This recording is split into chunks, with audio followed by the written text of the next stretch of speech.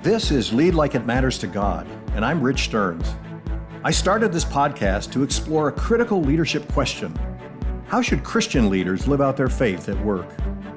Over the course of my career, I've been the CEO of a toy company, a luxury goods company, and a large Christian ministry.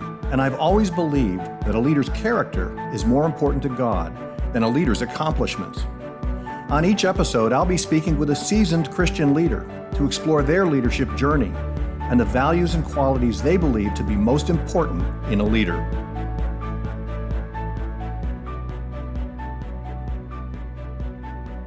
My guest today is Dr. Nicole Massey Martin. Dr. Martin has a resume of accomplishments so long that I had to shorten it for fear we would never get to our interview. She is the Assistant Professor of Ministry and Leadership Development at Gordon Conwell in Charlotte. She's active in ministry as the discipleship lead at Kingdom Fellowship AME Church in Maryland. Dr. Martin is the author of Made to Lead, Empowering Women for Ministry, and a book called Leaning In, Letting Go, a best-selling Lenten devotional. She's been inducted into the prestigious Dr. Martin Luther King Jr. Board of Preachers at Morehouse College, and she is the founder of Soulfire International Ministries, which focuses on empowering others to reach their fullest potential in Christ. Nicole, with all you've got going on, I especially want to thank you for making time to join my podcast today. Thanks for squeezing me in, and welcome. Oh, thank you so much, Rich. It's an honor to be here. I want to start just with the first question about your book, Made to Lead, Empowering Women for Ministry. One thing we have in common is that we've both written books on leadership. And so first of all, tell us why you chose leadership as the topic of, I think, your very first book. Yeah, that's right. So, I backed my way into the book through my doctoral program. My doctoral studies were on redemptive leadership. And through the program, this idea of redemptive leadership really resonated with me. It's the sense that traditional leadership takes you up, up, up, success on success. Redemptive leadership models more the path of the cross. You go down, down, down, deep, deep, deep. And it allows you to embrace failure, embrace mistakes, embrace the authentic self and the authentic experience, not in a way that dismisses it, let's take that out of the resume, but in a way that actually deepens who you are. So I could not help but see how valuable redemptive leadership would be for women, because I know how valuable it is for myself. Women struggle, with imposter syndrome. We struggle with a sense of belonging. So my doctoral program kind of helped me to hone in on what does redemptive leadership look like for women. So, in the process of getting a doctorate, you have to find all of the resources out there that are similar or that help you to dig deeper. And I continually hit walls when it came to women in ministry leadership, because there are tons of books describing whether or not we should lead, and very few books that teach us how. So I kind of came to the end of my rope, and I began praying about this, like, how am I supposed to find resources to learn how to do this as a woman in ministry? And the response was, it's because you're going to write that book. You're going to write the how. Yes. And that's where it came from. Well, that really resonates with me, that notion of redemptive leadership, or almost downward mobility, which is so antithetical to our culture, which is so success-oriented, success-driven. And, my whole book on leadership, the first two chapters, I write about 17 leadership qualities that should characterize a Christian leader. And the first two chapters are on surrender and sacrifice. And my wife said to me, "Are you sure you want to start your leadership book with surrender and sacrifice? Nobody's going to read to chapter 3 after that, But the whole gist of my book is that, Christian leaders need to be different. They need to be surrendered to the Lord's purposes. They need to be willing to sacrifice their own career for the benefit of others, or for the benefit of the kingdom. Yes. And it's just a very different understanding of, I call the book Lead Like It Matters to God. What matters to God in our leadership is not the success we achieve or the title on our business card, but it's, were we people of character, and how do we represent Christ in our workplace effectively? But I want to dig down a little bit on the question of women in leadership and your passion on that. And you're right. I don't think there's a lot of books for women in leadership that have been written that really deal with the unique issues that women often have, and women of color certainly have as well. For the past 2,000 years, women have been held back in Christian churches and ministries by theological concerns, largely based on the writing of Paul in Scripture. So this is an ongoing debate. I can remember when I was a young man, it was very rare to have a woman in the pulpit or preach, or even on the board of elders of a church or board of deacons. And today, a lot has changed just in, a few decades. And there are many, many more women pastors, preachers, youth pastors, ministry leaders. But it's still an uphill battle for women in leadership. So talk a little bit about how the theology works into this and how you speak about that in your book. Yeah. So one of the points that I try to make early on is my book was not designed to be an advocacy for complementarianism versus egalitarianism. And the reason why is because I am not making an argument about whether or not women should. I'm trying to equip the women who know that they have to. Like there's a certain part of leadership that I know you talk about where there's a certain have to about leadership. And when you have a calling on your life, you're not so much concerned about whether or not you speak from the pulpit or speak from the floor. The deep concern is that you speak. It is not a matter of whether you're able to lead the women or the women and the men. It is the fact that God has equipped you to lead. And one of the ways that I have kind of wrestled with this theologically is we tend to only look at the mainstream message, for example, of Paul. And we tend to only look at what we would think is a mainstream message of Scripture as a whole. Women were subservient to men. Old Testament, there aren't women who are prominent. But I believe that there is another story that shows up perhaps on the fringes of Scripture that becomes as dominant as the main story as well. So for me, you cannot only see the story of heritage through Sarah and Abraham. You must see the story of Hagar. You must see that God's hand is on Hagar's life, that God has a calling and a purpose for Hagar's life. For example, you can't just say Paul didn't want women to speak and not read the end of Romans and see where he commends our sister Phoebe to read this most precious letter. It is Phoebe who says, I am not ashamed of the gospel of Jesus Christ. It is Phoebe who says, what shall separate us from the love of God? And you cannot say Paul did not believe in women pastors and just gloss over Priscilla and Aquila. So for me, I think the theology is a discipline of seeing the stories that we might think are on the fringes, but are also part of the main story. Luke does this so well, right? Luke tells the detailed story of what's the main scene, but he also brings in the margins. He brings in the women who paid for Jesus's ministry. He brings in the women that Jesus stops and pays attention to. They're not marginal. They're mainstream. We just got to look. Oh, I love that. I go on and on. Well, you're preaching now, girl. You're preaching. I just finished binge watching season 1 of The Chosen, and I don't know if you've watched that series. Watched it yet. It is phenomenal. You've got to watch it, and it does a wonderful job with the women in the life of Jesus. But the last episode I watched was about the Samaritan woman at the well, the encounter with Jesus at the well by the Samaritan woman, and. Of course, Jesus wasn't supposed to speak to any Samaritan because Samaritans were unclean and theologically impure, and people literally walked miles out of their way to avoid Samaria. Jews did. That's right. Let alone a Samaritan woman, because you definitely would not be seen talking to a woman of Samaritan heritage in that time and in that culture. And yet Jesus makes a lot of time for this woman and has quite a dialogue with her and actually reveals to her that he is the Messiah, is the Messiah. One of the first people, if not the first person, where he actually stated that I am the Messiah. Yeah. And then she returns to her town, again, a town that was despised by Jews because it was all Samaritans. Yeah. And she becomes the first evangelist of the gospel. the first Yeah. evangelist. And in Scripture, it literally says this. It said, many of the Samaritans from that town believed in him Yes. because of the woman's testimony. There you The go. woman's testimony, so Awesome.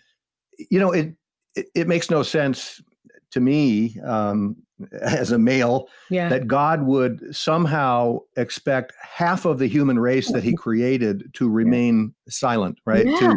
To not be involved in the building and furthering of the kingdom of God. And so that's right. Women have such an important role to play. And in so many churches, women are the backbone of those churches, right? Yes.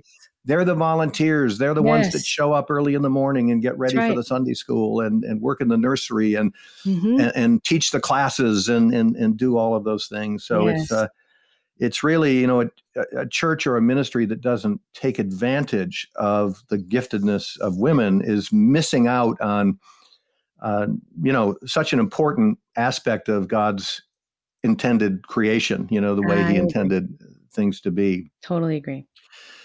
Some of those theological challenges that pastors and denominations face on, should we be complementarian or egalitarian? It seems like parachurch organizations have more and more moved beyond those issues because once you take it out of the context of this is the church and you say, well, this is the parachurch, it's a homeless ministry, it's I worked at World Vision for 20 years, a parachurch ministry, and one of the biggest in the world, I think 40,000 employees in 100 countries. This is a big, big organization. And I served under 4 board chairs during my 20 years at World Vision. 2 were women and 2 were men who were in leadership positions above me as my board chairs. And then we divided the world into 7 regions, and we had to have a kind of a vice president leading each region. And each of those vice presidents was responsible for 9 nations, 9 countries, and or more in some cases. And just before I left World Vision, retired a couple of years ago, 4 of those 7 regional leaders were women, and they were women in very patriarchal cultures. So the head of Latin America was a woman, and of course Latin America has a very male-oriented machismo kind of culture. 2 of the 3 African leaders were women. Again, in a culture where men tend to dominate women in many ways culturally. But World Vision found that some of the most gifted people we had in the organization were these women that were amazing leaders and just amazingly good at what they do. Why do you think parachurch organizations maybe have made more progress than churches? I think you are naming this important reality. And I think one lane is, for some people, the church mirrors family structures, biblical family structures. So the husband is the head of the household, therefore a man must be the head of the church. In parachurch organizations, you don't have that kind of theological family system at play as much. I know that there are nonprofits that do function in many ways like churches, but at the core, there isn't a sense that there's an organizational head of the household in the same way that we see the church. I think the other reality is some of the nation's oldest and most effective parachurch organizations were started by women. So whether that's the Red Cross or, feeding programs or other programs that really meet the needs of the poor, I think there is a sense in parachurch organizations that they are in service to the church.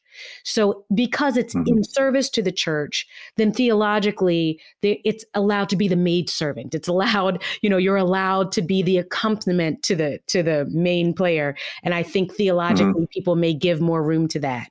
So if you think of nonprofits or parachurch organizations as charity-based or as missional, perhaps there's not as much pressure to have to adhere to a family code in the church in the same way. But it's sad. It does make me sad. Another dimension of that is, so at World Vision, there was much at stake. In fact, in the introduction to your book, you say, leadership matters because there is so much at stake. That's a quote from your book. And when children are dying in the world of hunger and malaria and preventable causes, dirty water, yes, and you're an organization that's trying to save the lives of children, yep, everybody needs to pitch in. I mean, if you've got women that are incredible leaders, use them. Deploy them. Send them. You're saving lives. Don't stand on the sidelines and argue about whether. Well, should we allow women to save the lives of these children, or should we make sure men are saving the lives of these children? Yes. And meanwhile, the children are perishing, right? Yes. And so there's no time to have those arguments, and it's all hands on deck, Agreed. for sometimes a parachurch organization. Totally agree. Unpack that statement from your book, though, that there's so much at stake. This is one of the reasons why it's so important for women to find their leadership calling, because there's so much at stake. What's at stake? Oh, man, what a great question. Well, okay. So first of all, I think there are spiritual elements of what's at stake for leaders who are called to lead. And at the core of what's at stake is the gospel. And because the gospel is at stake, then souls are at stake. And because souls are at stake, then literally lives are dependent on your ability to heed the call of God and to lead well. So if there's this much at stake, if essentially the kingdom is dependent on your leadership, then there is a certain fear and trepidation that comes with leading. I'll never forget when I first started out in ministry, I was super ambitious.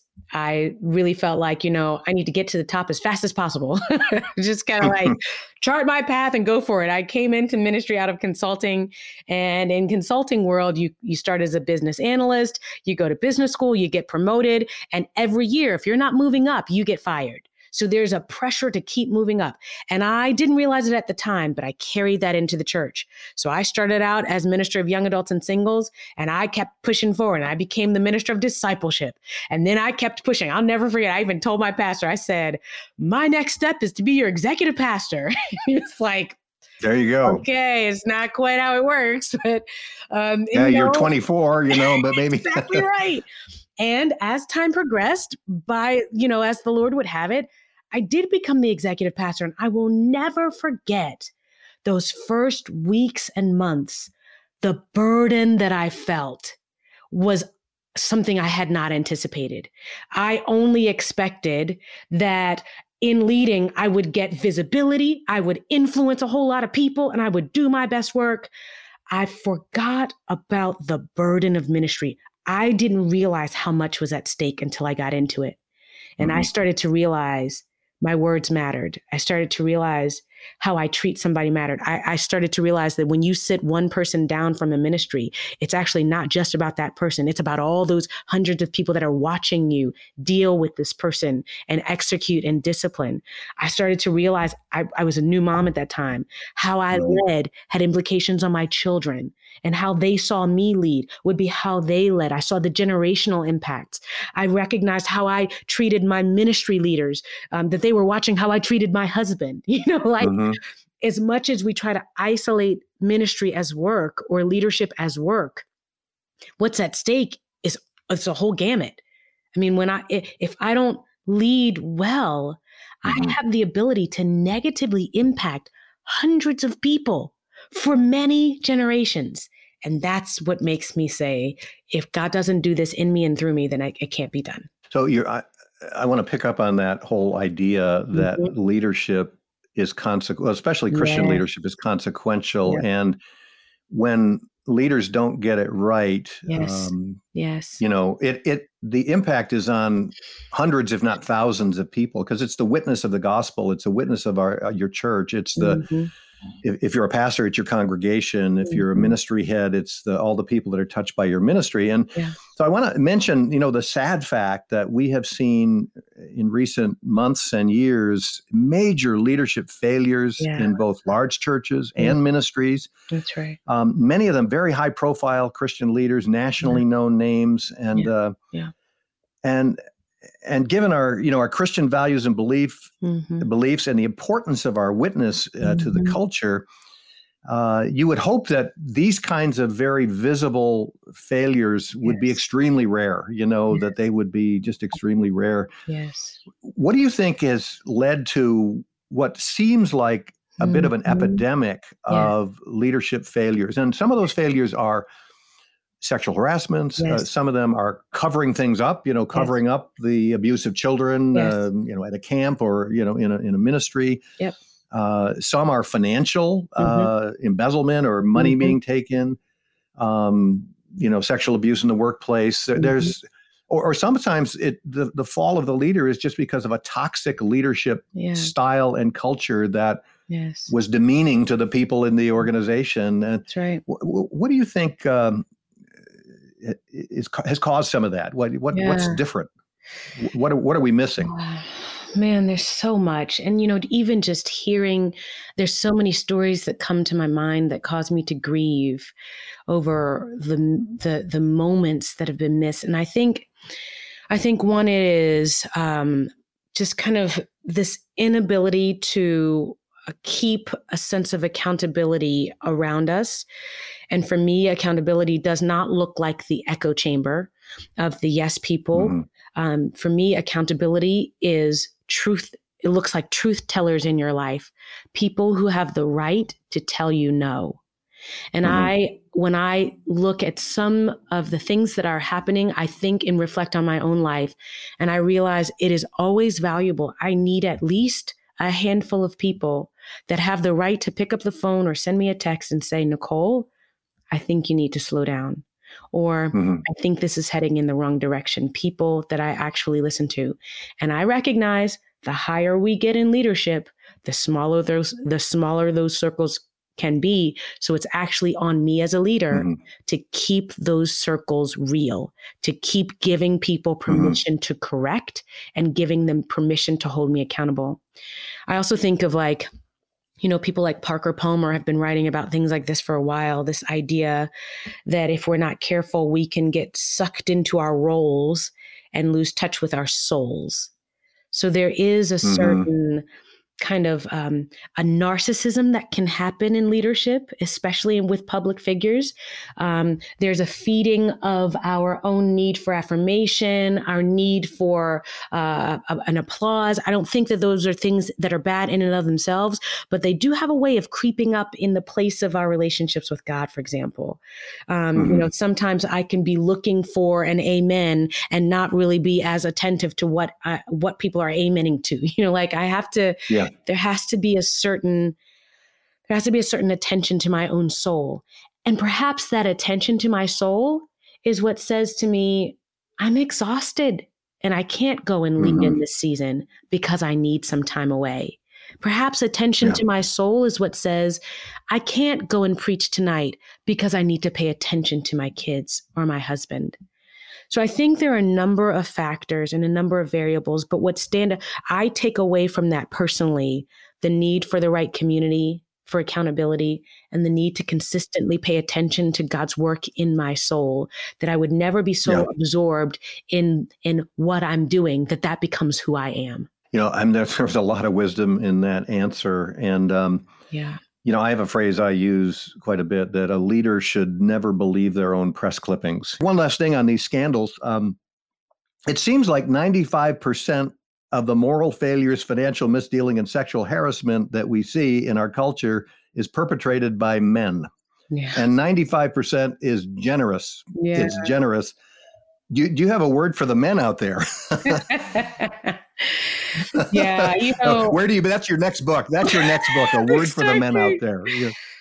So some of the principles that you're talking about, I think in some ways are required for women in leadership because of the places where we enter. So as I hear you talking about the World Vision leaders who, over the different regions, and most of them are women, it strikes me as, well, of course they are. Why? Because women have had to learn in leadership some principles of navigating in male-dominated spaces that men did not have to learn at the same pace in order to succeed. For example, women in leadership have had to learn how to say that how you say something is actually more important than what you say. We've had to learn that asking a question might actually kind of ease the dis-ease as opposed to making a statement. We've had to learn that, leaning into mentorship might actually help you build your skill set in different ways, and be entering the room with a humble posture, for better or worse, feeling like you don't belong, actually does help in the long run, because it gives you a sense of built-in humility. So I think one thing that is helpful for me, that might be helpful for my male colleagues in ministry, is never forget who you really are. Mm-hmm. As a mom, I can't forget that, because I can preach the world's greatest sermon, but I still got to put my kids in bed. Yep. This week I had this huge meeting, and my husband had huge meetings as well. But when we got off of our meetings, we still had to make dinner, and we still had to eat. So there's a certain built-in grounding that happens, that no matter how successful God allows my vocation to be, there's another layer of calling that I have to remember, in some cases is stronger and more deeply ingrained than what I do. And that is as a mom, as a wife, as a daughter. And I would say, and I have said to some of my male colleagues, I think the world makes it more tempting for you to see your primary call as pastor or as CEO than it does for me. Because I know deep down, I may be pastor or CEO on these days, but on the rest of these days, I'm somebody's daughter, I'm somebody's wife, I'm somebody's mom, and I'm somebody's friend. So I would say, just don't allow what you do to take the place of who you are. Let who you are as a disciple of Christ, let who you are as a father or a brother or a son or a friend, let that dominate the narrative of your life. And then what you do becomes secondary. And then you give yourself more room to not be super successful in that, because that doesn't identify you completely. Yeah, no, that's so good. And you just realizing that, you're no better than the janitor who's emptying the wastebaskets at night after the workday is over. And you're no more precious to God than that person. And, and to just realize that, everything we are and everything we have comes from the Lord. So if you're witty or intelligent or capable in some ways, that's not you. That's right. That's what God gave you. And that's right. What he wants to know is, what are you going to do with what I gave you? Because I gave you those things. I used to hear God saying, Rich, I put you in this job and I can take you out as well. So I love that. And I've been fired twice, and people are actually surprised that I would write about that in my book. But it's part of that downward mobility thing where, in my case, I got fired twice in 1 year from 2 different companies. And it was God's way of getting my attention, right? And God's way of saying, you know what, I need to take you out of the game and put you on the bench for a while, because there's some things you need to learn, and you need to have time to listen to me. And I had the longest quiet times of my whole life during those, because I had nothing to do. I was unemployed, right? And but there's a phrase out there: never trust a leader without a limp. And it kind of means that if a leader hasn't experienced some kind of failure, personal, professional, health, whatever, that's right. A marriage, that failure is so important and God uses that to shape our character and to make us into the kinds of people he wants us to be. I love that. One last thing, you serve on several boards, and when we talk about ministry scandals or problems, what role do you think boards play in preventing things like that from happening? Man, the board complexity is real. And I was just having a conversation about this today. The complexity of board service is about politics. It's about the reasons why you get onto boards and who invites you onto those boards. And, because most people serving on boards are doing this part-time or on the side of a full plate, you kind of come in, you're like, let me do my service, and then I'm going to go pay attention to the other things that are in the center of my plate. So it's easy to get caught in a cycle of just, let's just affirm the curriculum. Okay, fine. If that's what they want to do, okay, fine. Let's just sign off. And to kind of, unfortunately, check out in some ways. And I think this season, and by this season, I mean pandemic, I mean racial injustice, I mean major, exposure to the Christian community. This season calls for people who are willing to strip off the layers of what could be politics and bureaucracy and hierarchy and just speak truth. And I know that it comes with a cost. But isn't that what leadership is about? It is going to cost us something. Good, true leadership should cost us something. So I think the challenge for board members, and again, challenge for myself, is to see ourselves not just as the co-signers, but to see ourselves as leaders who are required and expected to speak truth. And then we leave it to the organization and the board on whether or not they hear that truth, but we have to be accountable to God in speaking it. Yeah. I think if you look at most of the very visible leadership failures, the boards involved tended to be dominated by the leader, the CEO or the senior pastor, that the board was filled with people who were very inclined to just nod their heads and say yes to everything that the leader recommended. And they weren't fully independent. In fact, some boards have, 3 or 4 family members on the board of the ministry. And of course, so I do think boards are very important, that they are independent, and that they select their own board members. They don't get bullied by the pastor or the CEO to select so-and-so and so-and-so. And then they have to, one of their chief jobs is to keep the leader on track and keep them honest and accountable. And in fact, our board at World Vision, we had a practice we called, we appointed 2 people at the beginning of every board meeting, and one was the keeper of the core values, whose job it was during the board meeting to make sure that everything we were talking about and doing was consistent with the mission and core values of the organization. Yes. And then we had another board member who wore the title for that board meeting of responsible skeptic. And no matter what was proposed, their job was to say, this is what might be wrong with that. This could be the risk of that. And before we just approve that, what if this does something that we don't expect, like A, B, or C? Yes. And we found that was a way of helping board members realize that their job was not just to listen and rubber stamp, but to protect the organization and challenge the ideas, kick the tires, if you will, to make sure that those were good ideas, and those were good, godly things to be done. But that's good. Yeah, so boards are pretty important.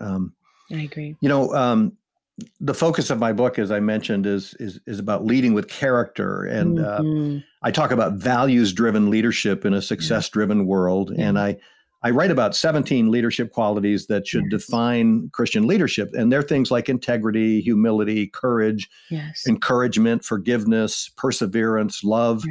So I want to ask you, in your own leadership roles, most leaders have values that are just really critical to them. They just really believe that, as a leader, I am always going to be blank.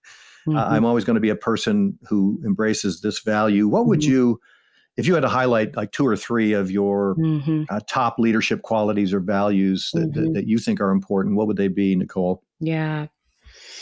So this is such a great question. And this is like one of those questions every leader should be asking themselves every quarter, I think in this season, more than anything, I have valued just true honesty.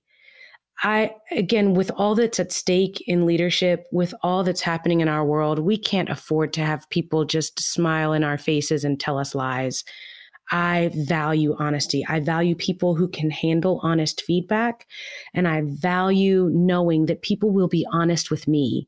I never want to be the emperor with no clothes on. I want people to say, this is a blind spot and this is something that we'll have to work on. But I also really do value leaders who understand the importance of Sabbath. in this pandemic, we've seen organizations literally working overtime. I remember having conversations early in the pandemic, and it was like, oh, we love working from home. And then a couple months in, it was like, actually, I feel like I just moved into work. I feel like I just pulled my bed up to my desk and put my kitchen right in my, right next to my laptop. I feel like I live here, and people are overworked and exhausted. So I value the rhythms that God created for us to work hard, but also to have rest. And I value what happens in that time of rest, that creativity happens when we rest, and, renewed energy happens. And I can push hard when I know that I have a team, and myself included, that we've given our bodies, our minds, and our souls a chance to recoup, to reset, to be revived, and then come back to it again. Those are the two that come to my mind, initially right now. Honesty and self. Yeah. Those are good. I have a chapter in my book on balance, that a leader, the best leaders manage to achieve some balance in their life. And when you think about work-life balance, it's not just how you split your time between your family and your work. Balance is a bigger concept than that. Do you have enough time with the Lord? Yes. Are you setting aside enough time to read and pray? And do you have fellowship with other Christians, in a non-work environment where you can share your lives together? Are you reading? Are you, one of the first questions I asked somebody in an interview when I was hiring senior leaders is, what do you read? Yeah. What do you read? And that tells you a lot. Yes. Some would say, well, I don't have time to read. And I thought, oh, that's too bad, because when you read, like you read newspapers or magazines or books, they could be fiction books, they could be nonfiction books, they could be books on leadership, they could be, thrillers or mysteries, but you develop a bigger worldview, a bigger perspective on.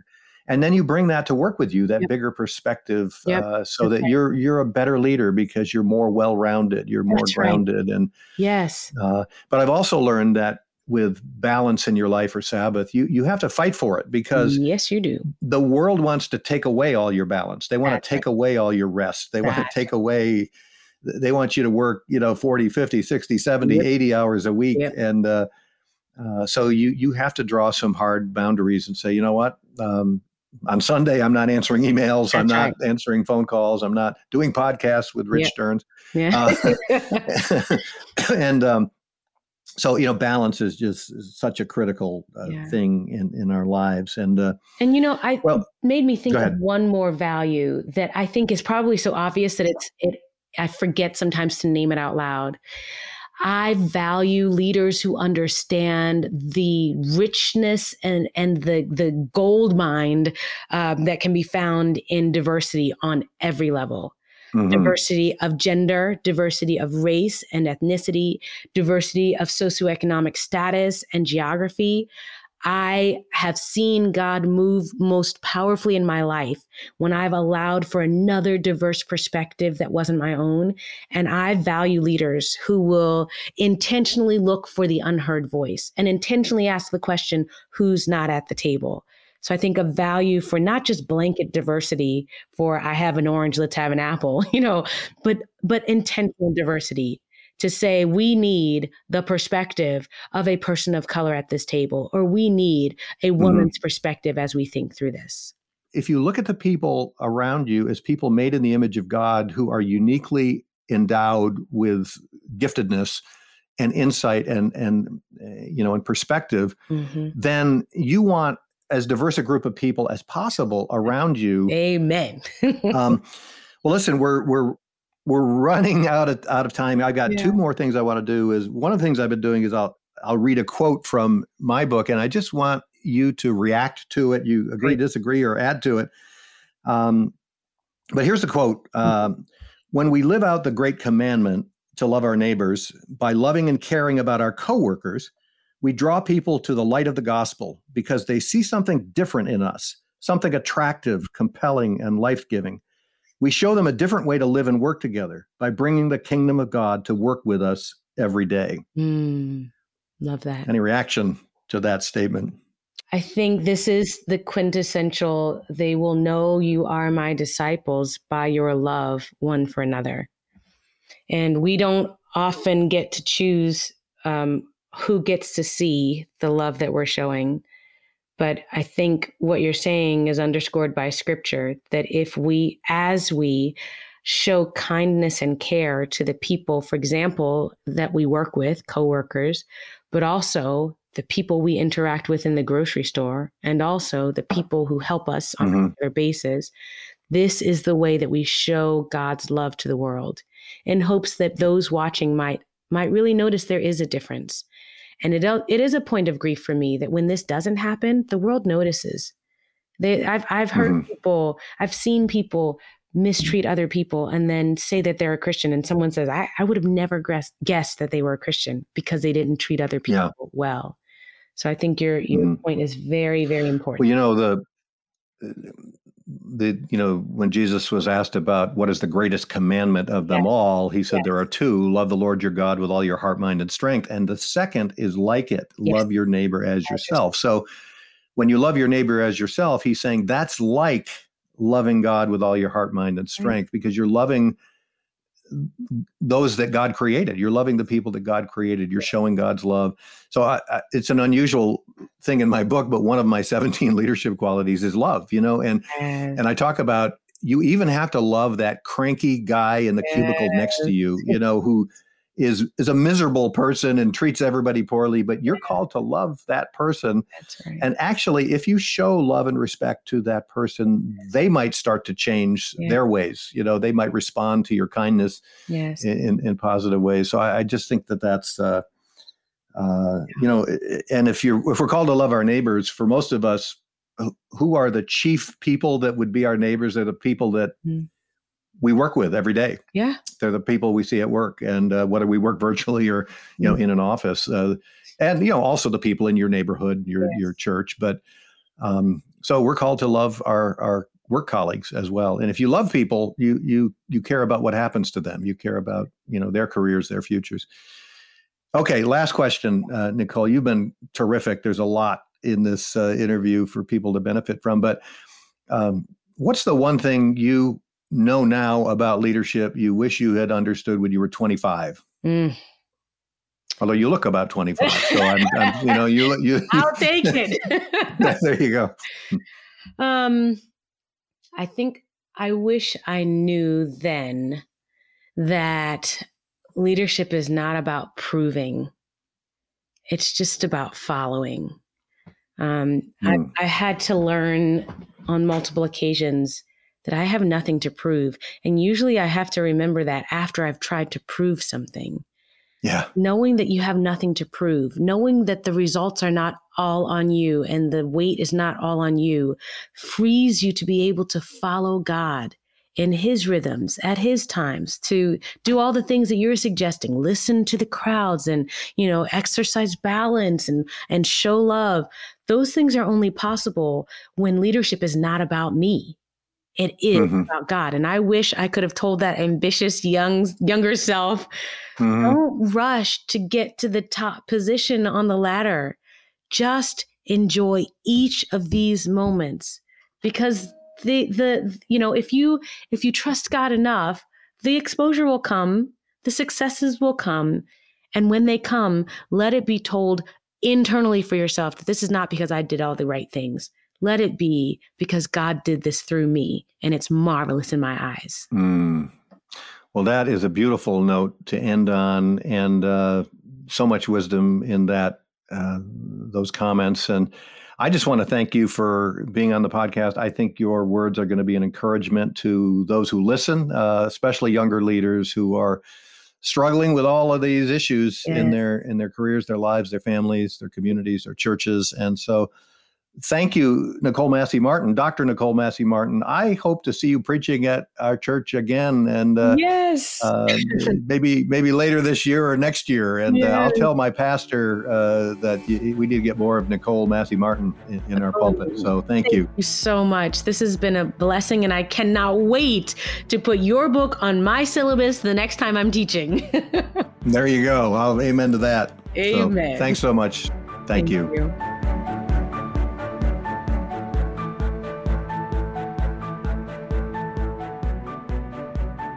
Thanks for joining Rich Stearns today on the podcast, and check out his new book, Lead Like It Matters to God, Values-Driven Leadership in a Success-Driven World. In this book, Rich draws on his experience as a CEO in 3 different organizations to offer important insights and advice for Christian leaders. Learn more about the 17 leadership values that can transform your own leadership effectiveness. Lead Like It Matters to God is available in hardcover, ebook, and audiobook formats.